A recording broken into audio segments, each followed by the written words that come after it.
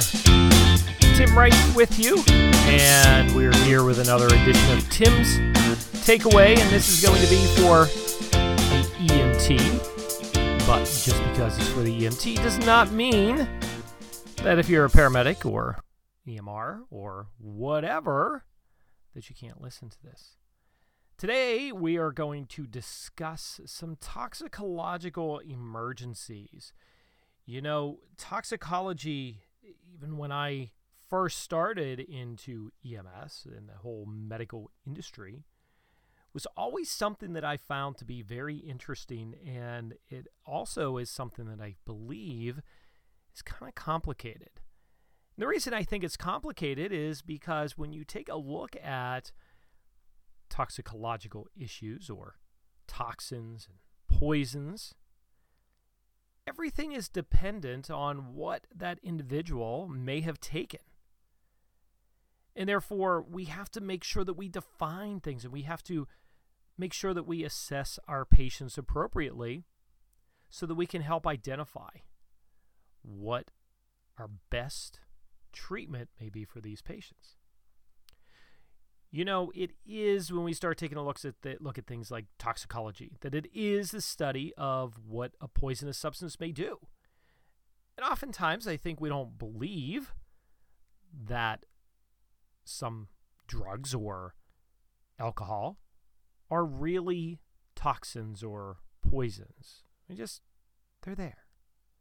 Well, rest assured that a poison really is any substance whose chemical action can damage body structures or really impair a body function. If you start thinking about that, it does lead down to alcohol and medications and illicit drugs.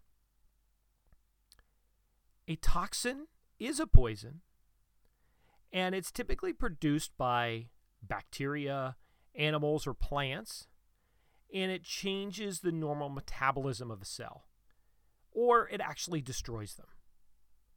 So all the way back, talking about anatomy, the human body, physiology, these are the things that we talk about, and this is where toxins come into play. Now, when somebody abuses a toxin, we usually refer to this as something that is a substance abuse. And it's really comes down to the misuse of any substance to produce some type of desired effect. So if you think about it, alcohol, and I just choose that because it's most common that you hear in society today.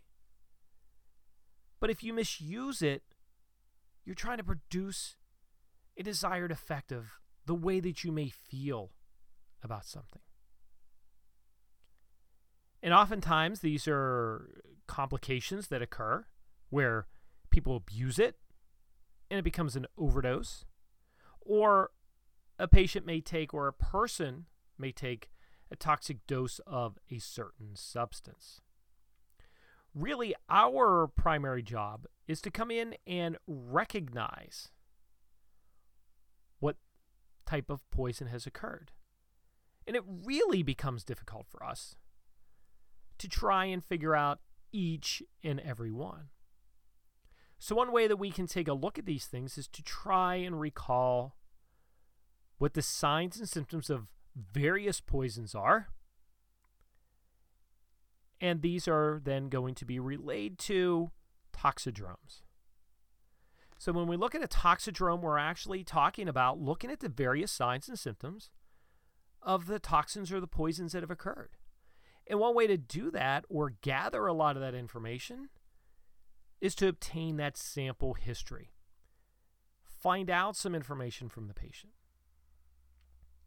We need to take a look around and see if there are bottles that are empty, or there are needles or syringes that might be around.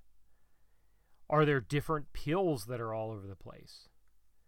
You know, there could be other types of chemicals or even remains of food or drink items that can cause a problem.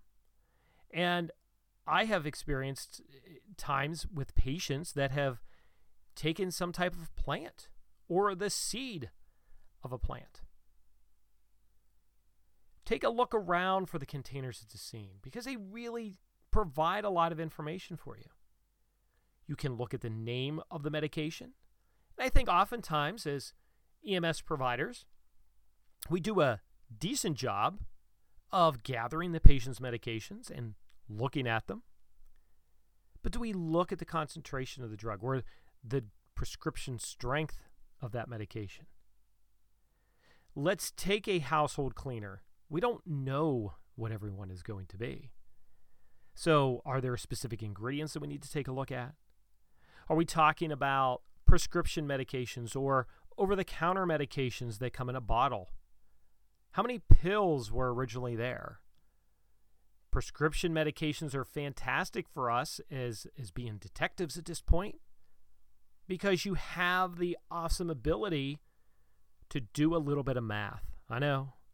Go all the way back to school and high school or grade school, and you're actually starting to apply a little bit of math. And we're trying to decipher that if the person just had the prescription filled 3 days ago and there were 30 pills in the bottle, we recognize that they've taken all of them. We recognize that. But what about if they took it 20 days ago and they had 90 pills in the bottle? Have they taken enough or have they taken too many? So we take a look at those things because they're clues. These are things about our scene size up and our scene assessment that we take a look at. You might need to find out about the manufacturer or what that truly I just talked about a little bit ago about the prescribed dose. And I hear this all the time, if the patient vomits, take a look at it and take a sample to the emergency room. Guess what, folks? They don't want to see that much either. It's not the coolest thing in the world. But what you need to do is take a look at that and see, is there food? Is it pill fragments? I had somebody recently who had taken a whole bunch of pills and they happened to be caplets. And they had already dissolved or began to break down and dissolve in her stomach. And when she had vomited, the vomit was green. And when we took a look, it was the pills that were truly causing the problem. Yeah, it had already broken down. That's what gave us that green color, or gave her that green color. Which leads us down that whole pathway of how in the world do some of these things even enter into the body? Well, primarily, there are 4 routes that we need to consider. We need to consider inhalation, absorption, ingestion, and injection. And it doesn't matter which one the patient has taken or how they have been absorbed. They all can cause life-threatening issues. So for inhaled poisons, one of the first things we need to do is get them out of that environment. But you also need to make sure that you're protecting yourself. You can't just go run in there and say, come on, sir, we're going to get you out of here. So think about carbon monoxide poisoning. What safety equipment do you have readily available to you to help protect you from just running into the scene, or when you get into the scene and maybe you have a carbon monoxide meter that is on your first in bag and it alerts you that there is a low level or a high level of carbon monoxide in the residence? We need to get those folks to fresh air. And usually these folks also are going to require some type of oxygen administration. And if you suspect that maybe there is a toxic gas, then you need to call for a hazmat team potentially. A lot of the times it may need to be a fire department that is just enough that's all you need, or are you going to need a hazardous materials team? I mean, if we start talking about different things such as meth labs, not to be confused with methadone, but meth labs, methamphetamines, these are very highly volatile areas in which you need a hazardous materials team to be able to come in and help secure that area. We need to be prepared for anybody who has had any type of inhalation to potentially support their ventilations with a bag valve mask. We need to also make sure that we have a suction unit readily available. And just one of those things to keep in mind, that suction unit, you may have checked it at the beginning of your shift, but did you unplug it so that the battery is truly working, to verify that that battery truly was working? You also need to be very aware that patients may also commit suicide in a vehicle. And this is actually one of the things you will hear called chemical suicide or detergent suicide. And really, that's one way, but another way is a traditional one that we've heard for a long, long time, which is leave the car running or leave the engine of a vehicle running in an enclosed space, and they can actually build up that carbon monoxide. Or, as I said earlier, about chemical or detergent suicide, where they mix some chemicals inside of the vehicle and, it is actually causing their death. As a matter of fact, in our notes here, so if you were to pull this up, the notes directly inside of this episode of Tim's Takeaway is going to have a article from the National Library of Medicine, or a link to the National Library from the National Library of Medicine in relationship to chemical suicide and some things that you can take a look at. We also have to be concerned about our own safety in those cases, and that's why I'm encouraging you to take a look at this link, because it is a hazardous materials issue, and if you open up the door, there's a very strong possibility that you could also be overcome with fumes and suffer the same type of toxic effects that the person that we're trying to help has succumbed to. Now, poisons that get on the surface or absorbed through our skin usually do so through mucous membranes or through the skin, and it also can be through the eyes. We also have to take a look at maybe this is something that has occurred as a result of chemical burns or rashes or some type of systemic effect.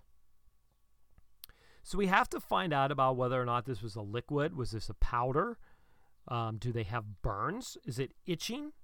Is there some redness to the skin? Any type of odors that we may find? One of those big issues that I think occurs with absorption is we have to make sure that we're not contaminating ourselves, but there's also a little challenge here because you have to decontaminate them. And when we decontaminate, we're talking about removing the contaminated material, which means that you're going to have to remove their clothing typically. So does this mean that you're going to try and take their shirt off over their head? Or do you need to cut that shirt because it could cause more contamination? Some things that we need to consider. And by the way, these are things that we can really go and try to practice and do yourself.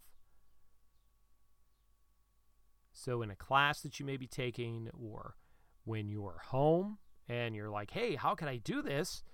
It could be as simple as taking baby powder and putting it on a shirt and say, can I take this off? If it's an old shirt, are you going to cut it and just see what happens with the powder that goes all over the place?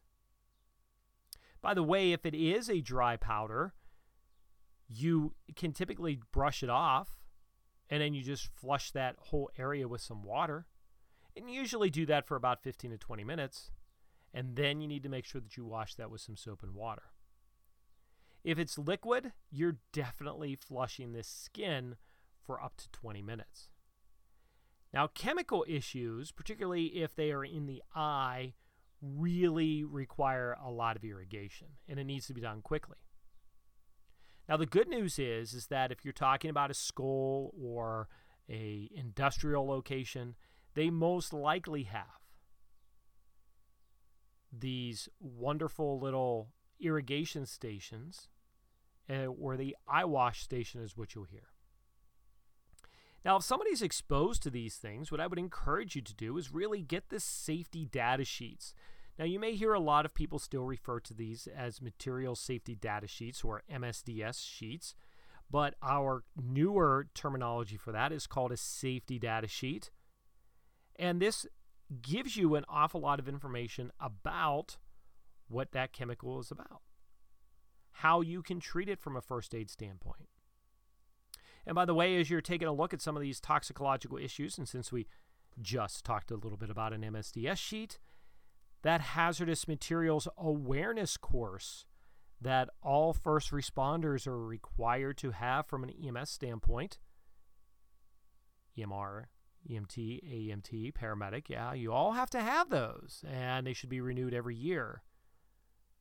Well, you know what? Look at your ERG, your emergency response guide, or a couple apps you may be able to download. One is called Wiser, W-I-S-E-R.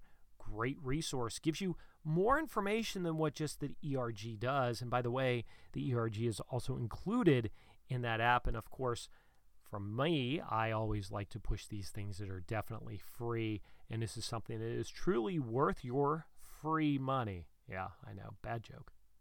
Anyway, so when you take a look at some of those things, those are things you can really consider. You know, which way did those toxins get absorbed? Now, ingestion accounts by about a strong majority. I mean, we're talking probably 75 to 90% of the time that you have any type of poisoning, it's done by mouth. And in children, this is typically accidental. Remember, children have a tendency to observe their world early on by putting things in their mouth. Adults, on the other hand, usually do these things deliberately. So look for what may be going on. And unfortunately, you know, this is when people are like, oh, well, tell me what the signs and symptoms may be. Well, there's problems with that. Again, go back to the intro where I said that, you know, it depends on the poison and what agent did they use. Oh, and by the way, this is now bringing us back to where we had talked in pharmacology and back to the human body where age is going to play a factor. Why is it going to play a factor? Well, because the older that you get, the less, I don't want to say organized, but the less effective. How's that? The less effective those organs are going to be. So your liver or your kidneys or even the respiratory system may not be able to get rid of some of these toxins as well as they used to. By the way, look for burns around the patient's mouth, because if they ingested something that was a corrosive, they're going to have those burns. And they may complain of some belly pain, and they may also have some vomiting. And by the way, keep in mind what burns on the way down is going to burn on the way up. You may need to get ALS there so that they can actually identify cardiac dysrhythmias. And by the way, as the recording of this, we're in the midst of that whole scope of practice change at the national level where as an EMT, you are permitted, from a national standpoint, you are permitted to obtain that 12-lead EKG and transmit it to the hospital. So those are things to consider. Now, there is a medication or a counteractive medication that you may have the ability to utilize, and that is called activated charcoal. Now, activated charcoal is something that you're going to need to remember about. However, activated charcoal really has fallen out of significant favor. And I've been in EMS for over 30 years. And I can tell you that I have given activated charcoal in the out-of-hospital setting maybe 10 times in those 30 years. Now, I'll also tell you, though, that I can recall when I worked as a paramedic in a hospital-based paramedic unit, and we were in the emergency room doing a lot of our skills, helping out folks. And we would give activated charcoal quite frequently because of poisons that were ingested. And we don't see that happen anymore, and one of the reasons why is because it really depends on how long that individual had taken the toxin. If it's already been absorbed into the bloodstream or into the tissues, the activated charcoal is not going to work very well. So typically you're talking less than an hour that you may consider the activated charcoal work, and you can't use it. It's contraindicated in petroleum-based products. Now, people do inject poisons. And again, these are when people were using maybe IV drug users. But don't forget that our folks that are on insulin, diabetics, that rely on insulin, are going to need to take injections as well. And one of the other things that you need to consider, and this kind of gets into a little bit of a goofy area, because we don't think of snakes and bumblebees and honeybees, or really, they don't really sting you a whole lot. But anyway, they hurt like hell. And those are things that we have to consider. They are injecting poisons. So those things are also absorbed quickly into the body, and we can't dilute them down. So it's not like I can put an IV in and hurry up and run some fluid to try to dilute it down. It's really absorbed very quickly. So you need to keep an eye out on people at this point for a lot of nausea and vomiting, because it's going to cause a potential problem with their airway. And if you're talking about people who may have had an allergic reaction, or they have injected something into their body and you start to notice there's some swelling, make sure that you get off any bracelets or watches or rings that may be there, because swelling can occur, and now you're going to have a circulatory problem if the tissues swell up, and now they can't get great perfusion because of this. By the way, one great aspect of trying to remove a ring from somebody's finger that is very tight is to use window cleaner. Yep, window cleaner. Just spray some window cleaner on, whether it's Windex or the non-brand Windex. It works very well. I have used it on calls before, in which it really does help remove those rings, and you may not have to cut it. So that's a story for another time, but just consider that Windex or the generic version of it will work well. So, earlier I talked a little bit about looking at scene size up. So I'm also going to throw another link in here, and this is one that's really something that I would encourage you very highly to read. And it is in relationship to a position paper on fentanyl, and a lot of the issues that we start to run into is it relates to heroin epidemics and what these folks are cutting with it.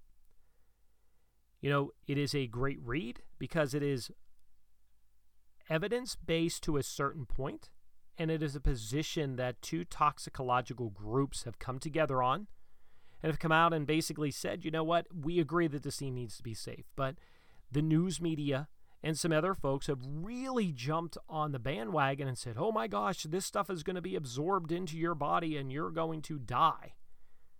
The reality is no, and they're going to provide you with some information. Now, with that said, does that mean that you should just abandon all your personal protective equipment? And of course, the answer to that is no. But utilizing gloves and potentially utilizing eye protection, and when needed, looking at a surgical mask. And those are essentially the only things that you need. And quite frankly, we're used to using a lot of those things. Well, we hope that you are. So I encourage you to take a look at that. Again, that link is going to be attached to this episode. And if you can't find it, you can always shoot me an email at timr2715 at me.com. That's timr2715 at me.com. So, take a look around. See what else is there. Keep an open mind when you start questioning people. If you don't keep an open mind, you're going to start jumping to conclusions. On the other hand, if it looks like a duck, quacks like a duck, and walks like a duck, it probably is the toxin that you're suspecting. Our primary assessment is going to be the same: airway, breathing, circulation. And I can't stress this enough. If you find somebody who is unconscious, it then switches to circulation, then airway and breathing. And by the way, if they're bleeding when you walk in the door, it's pretty much, think of March, massive hemorrhage, airway, breathing, circulation type deals. Oh, yeah. The H is the hypothermia. You want to make sure that you keep people warm. Transport decisions, and I hear this an awful lot. Well, you got to do rapid transport. Absolutely, I get that you have to do rapid transport. But rapid transport does not mean just pick them up and throw them into the back of the ambulance. This is not 1966 when the white paper came out. This is today. This is in the 2000s. This is when we're talking about the fact that we can still treat people and we can identify a lot of these things and take care of our folks. Sample OPQRST, absolutely. But now you may need to get a little bit more in depth, such as what did you take? When did you become exposed to this? Do you know what it was? Were you exposed to chlorine? If the patient took it on purpose or accidentally, how much did they take? How long a period of time did it take for that person to become exposed to it? Have you done anything to try to intervene with this? And has it helped? And then it's always important to understand and ask how much the patient weighs. Because quite frankly, we suck at estimating weights. Ask them. So ask them how much they weigh. And by the way, we usually look at these things in kilograms. So whatever they tell you in pounds, you need to divide that by 2.2. And that'll give you what your kilograms are. You're like, well, I'm not good with decimals, Tim. That's okay. Use your smartphone. We know that's what you're going to use anyway. That's what I do. So make sure that you're following those standard precautions and do some type of decontamination if need be. If there's fragments of tablets inside of the patient's mouth, then you need to clear them out. You may need to brush some poison off of the patient's skin. Again, we talked about some activated charcoal earlier, but again, it's not indicated for individuals where they have any type of alkali, cyanide, ethanol, lithium, methanol, or some type of organic solvent. So those are problems. You may not know what people take. By the way, the usual dosage for adult or children in activated charcoal is about 1 gram of activated charcoal per kilogram of body weight. So again, go back to what you just saw and try to determine what their body weight is, and it gives you an idea of their treatment. I would encourage you to go back and take a look at the pharmacology and review what you need to in relationship to activated charcoal. Over time, patients who usually are abusing the medications or abusing the substance are going to need more of this to achieve the same result. They've developed a tolerance to the substance. So we have to make sure that we're expecting the unexpected from a lot of these folks. Drug users can have a potential problem because they pose a lot of threats to us because they may have undiagnosed hepatitis A, B, C, or they may have HIV, which has now progressed to AIDS. They may also have TB. So these are things that we need to consider.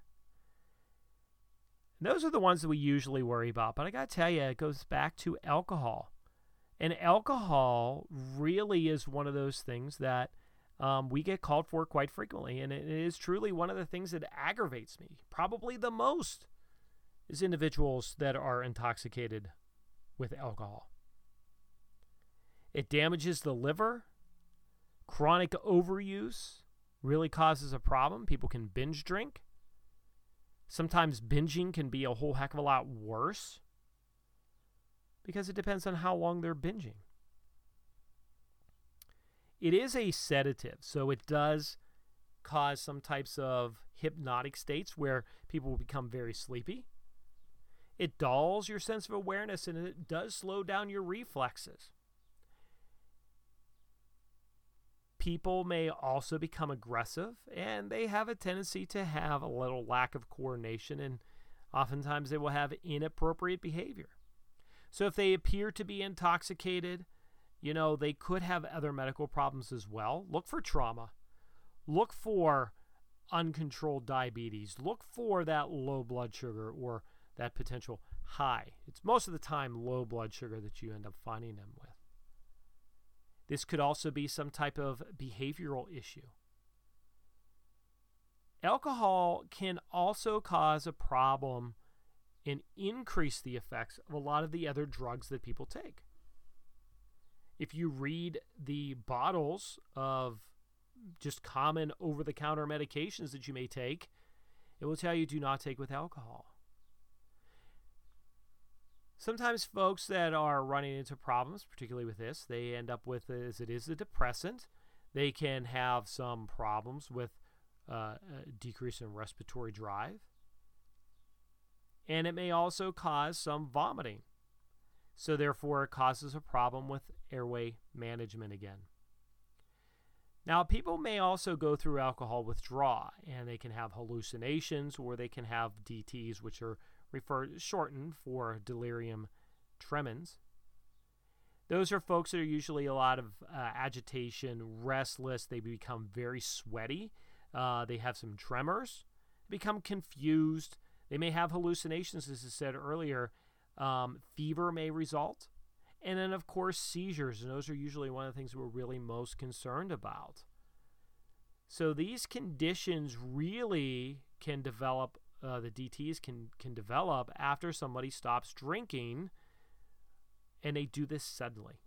This is enough to be a life threat.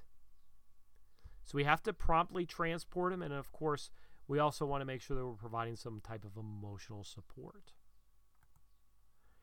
The opioids, these are usually narcotics. These are things that actually help produce sleep or some type of altered mental status. Most of the time, you're going to hear that narcotics are used for pain relief.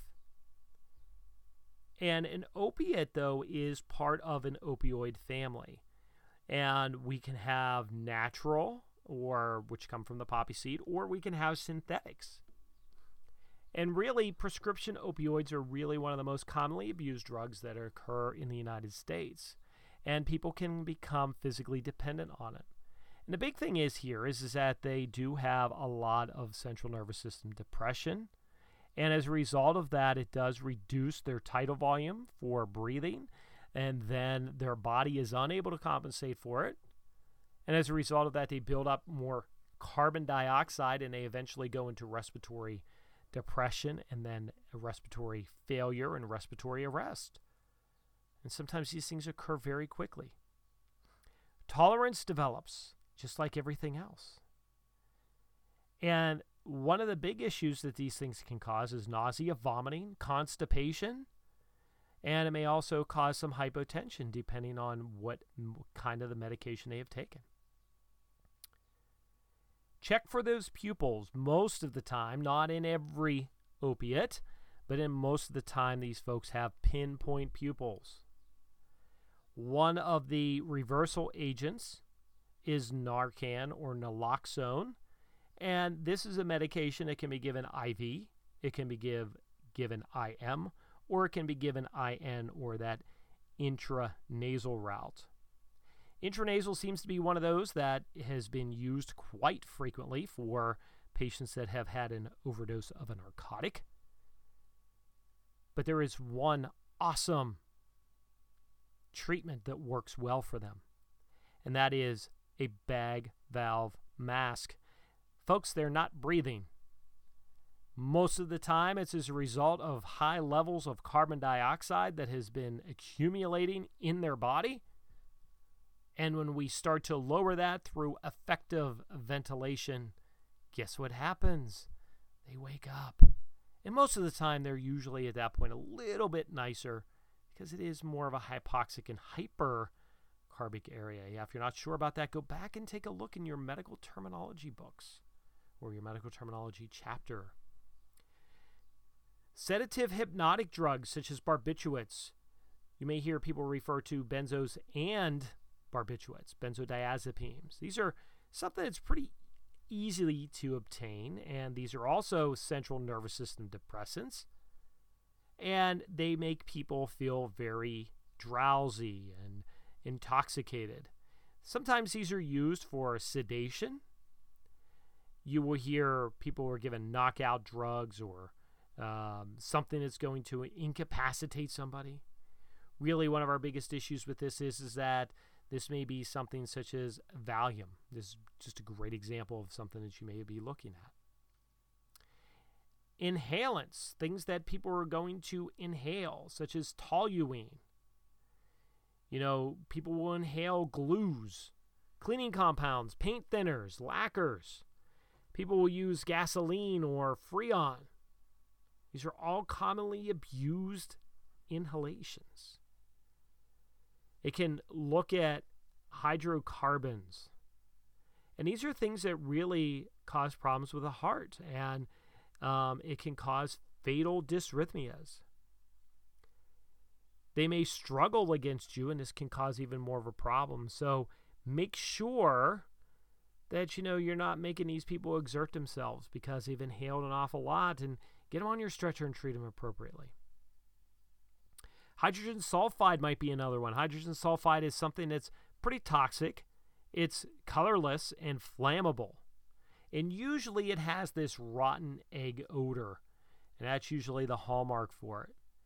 So it does have a lot of effects on the organs, but remember, it's going to cause biggest problems because it's inhaled oftentimes. It's going to be a problem with the lungs. It's also going to be a problem with the central nervous system. It is also something that is used in those chemical or detergent suicides that I had mentioned earlier. These are folks that may experience some nausea, vomiting, confusion, or shortness of breath.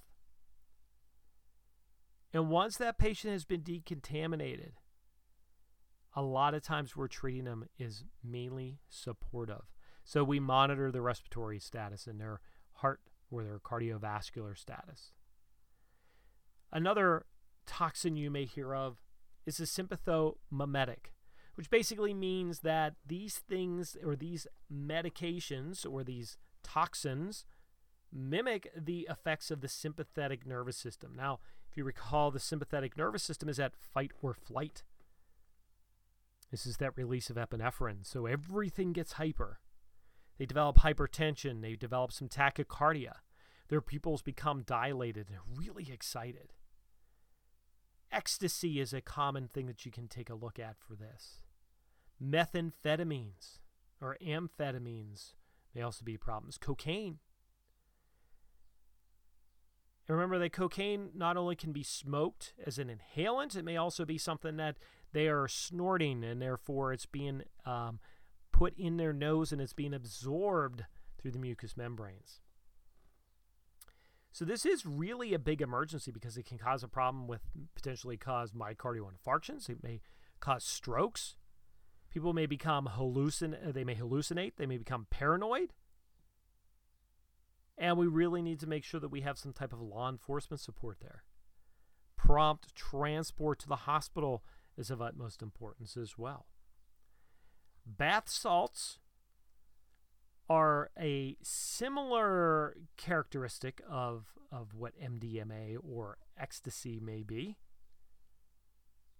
But these issues produce a lot of euphoria and may produce some sexual arousal. This can be snorted, and its effects can last as long as maybe 2 days. They will grind their teeth. They will have some muscle twitching. They'll smack their lips. A lot of confusion. Paranoia is the biggest thing that I have seen with these, and they may also hallucinate. So you got to try to keep the patient calm and transport them.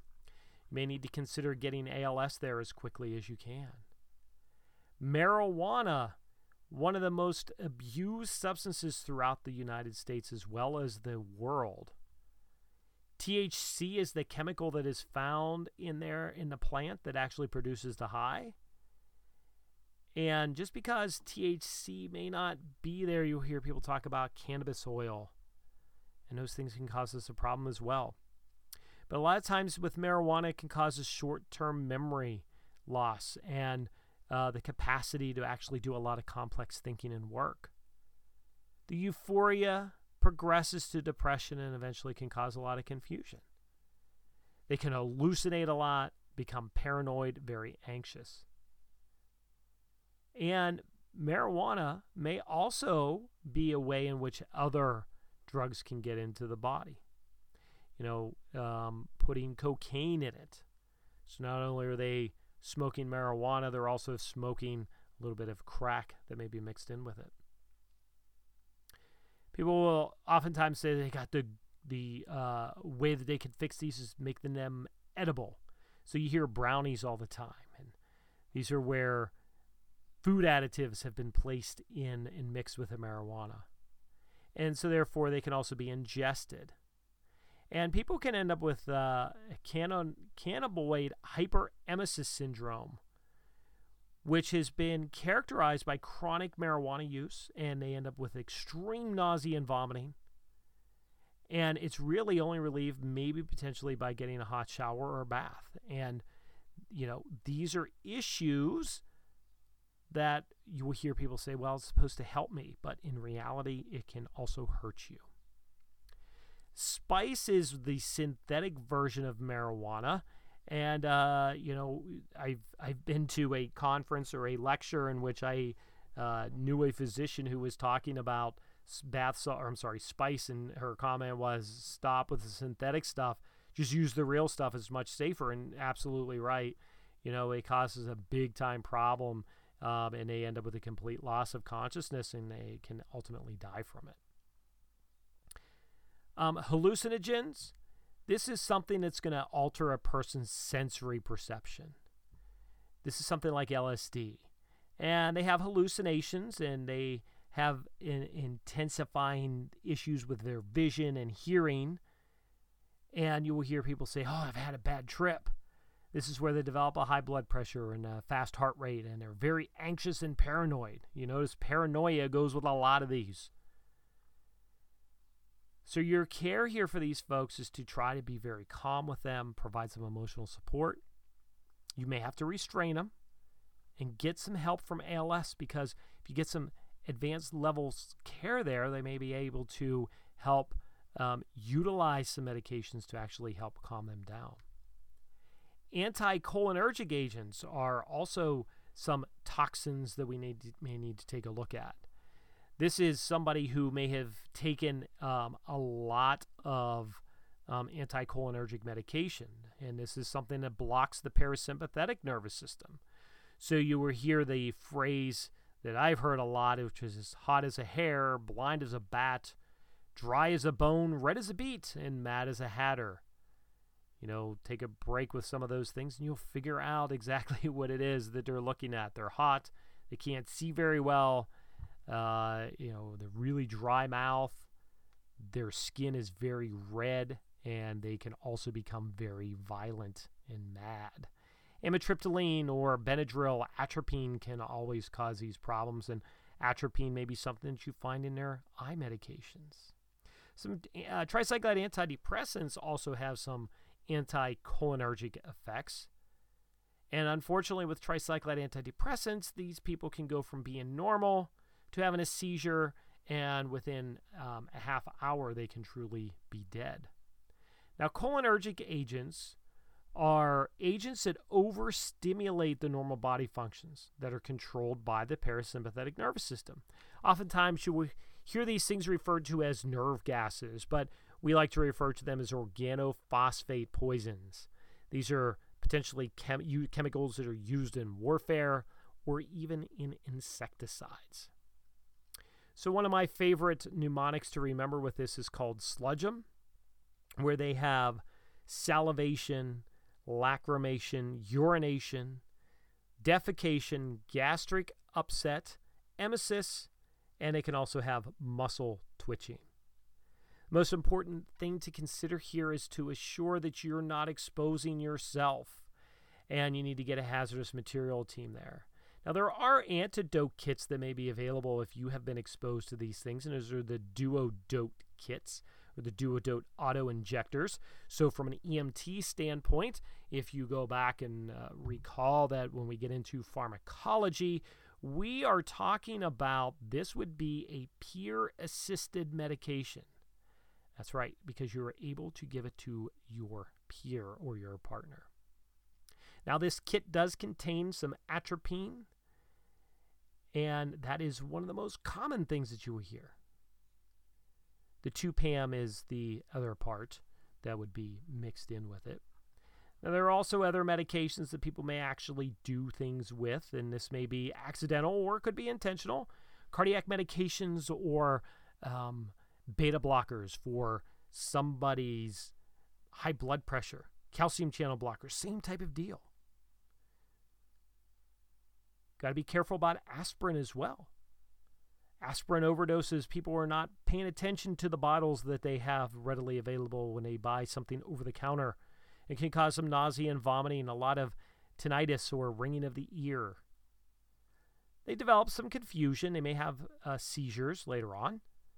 And if they overdose a lot of times with this, it also comes with an overdose of acetaminophen. And these are medications that are pretty common.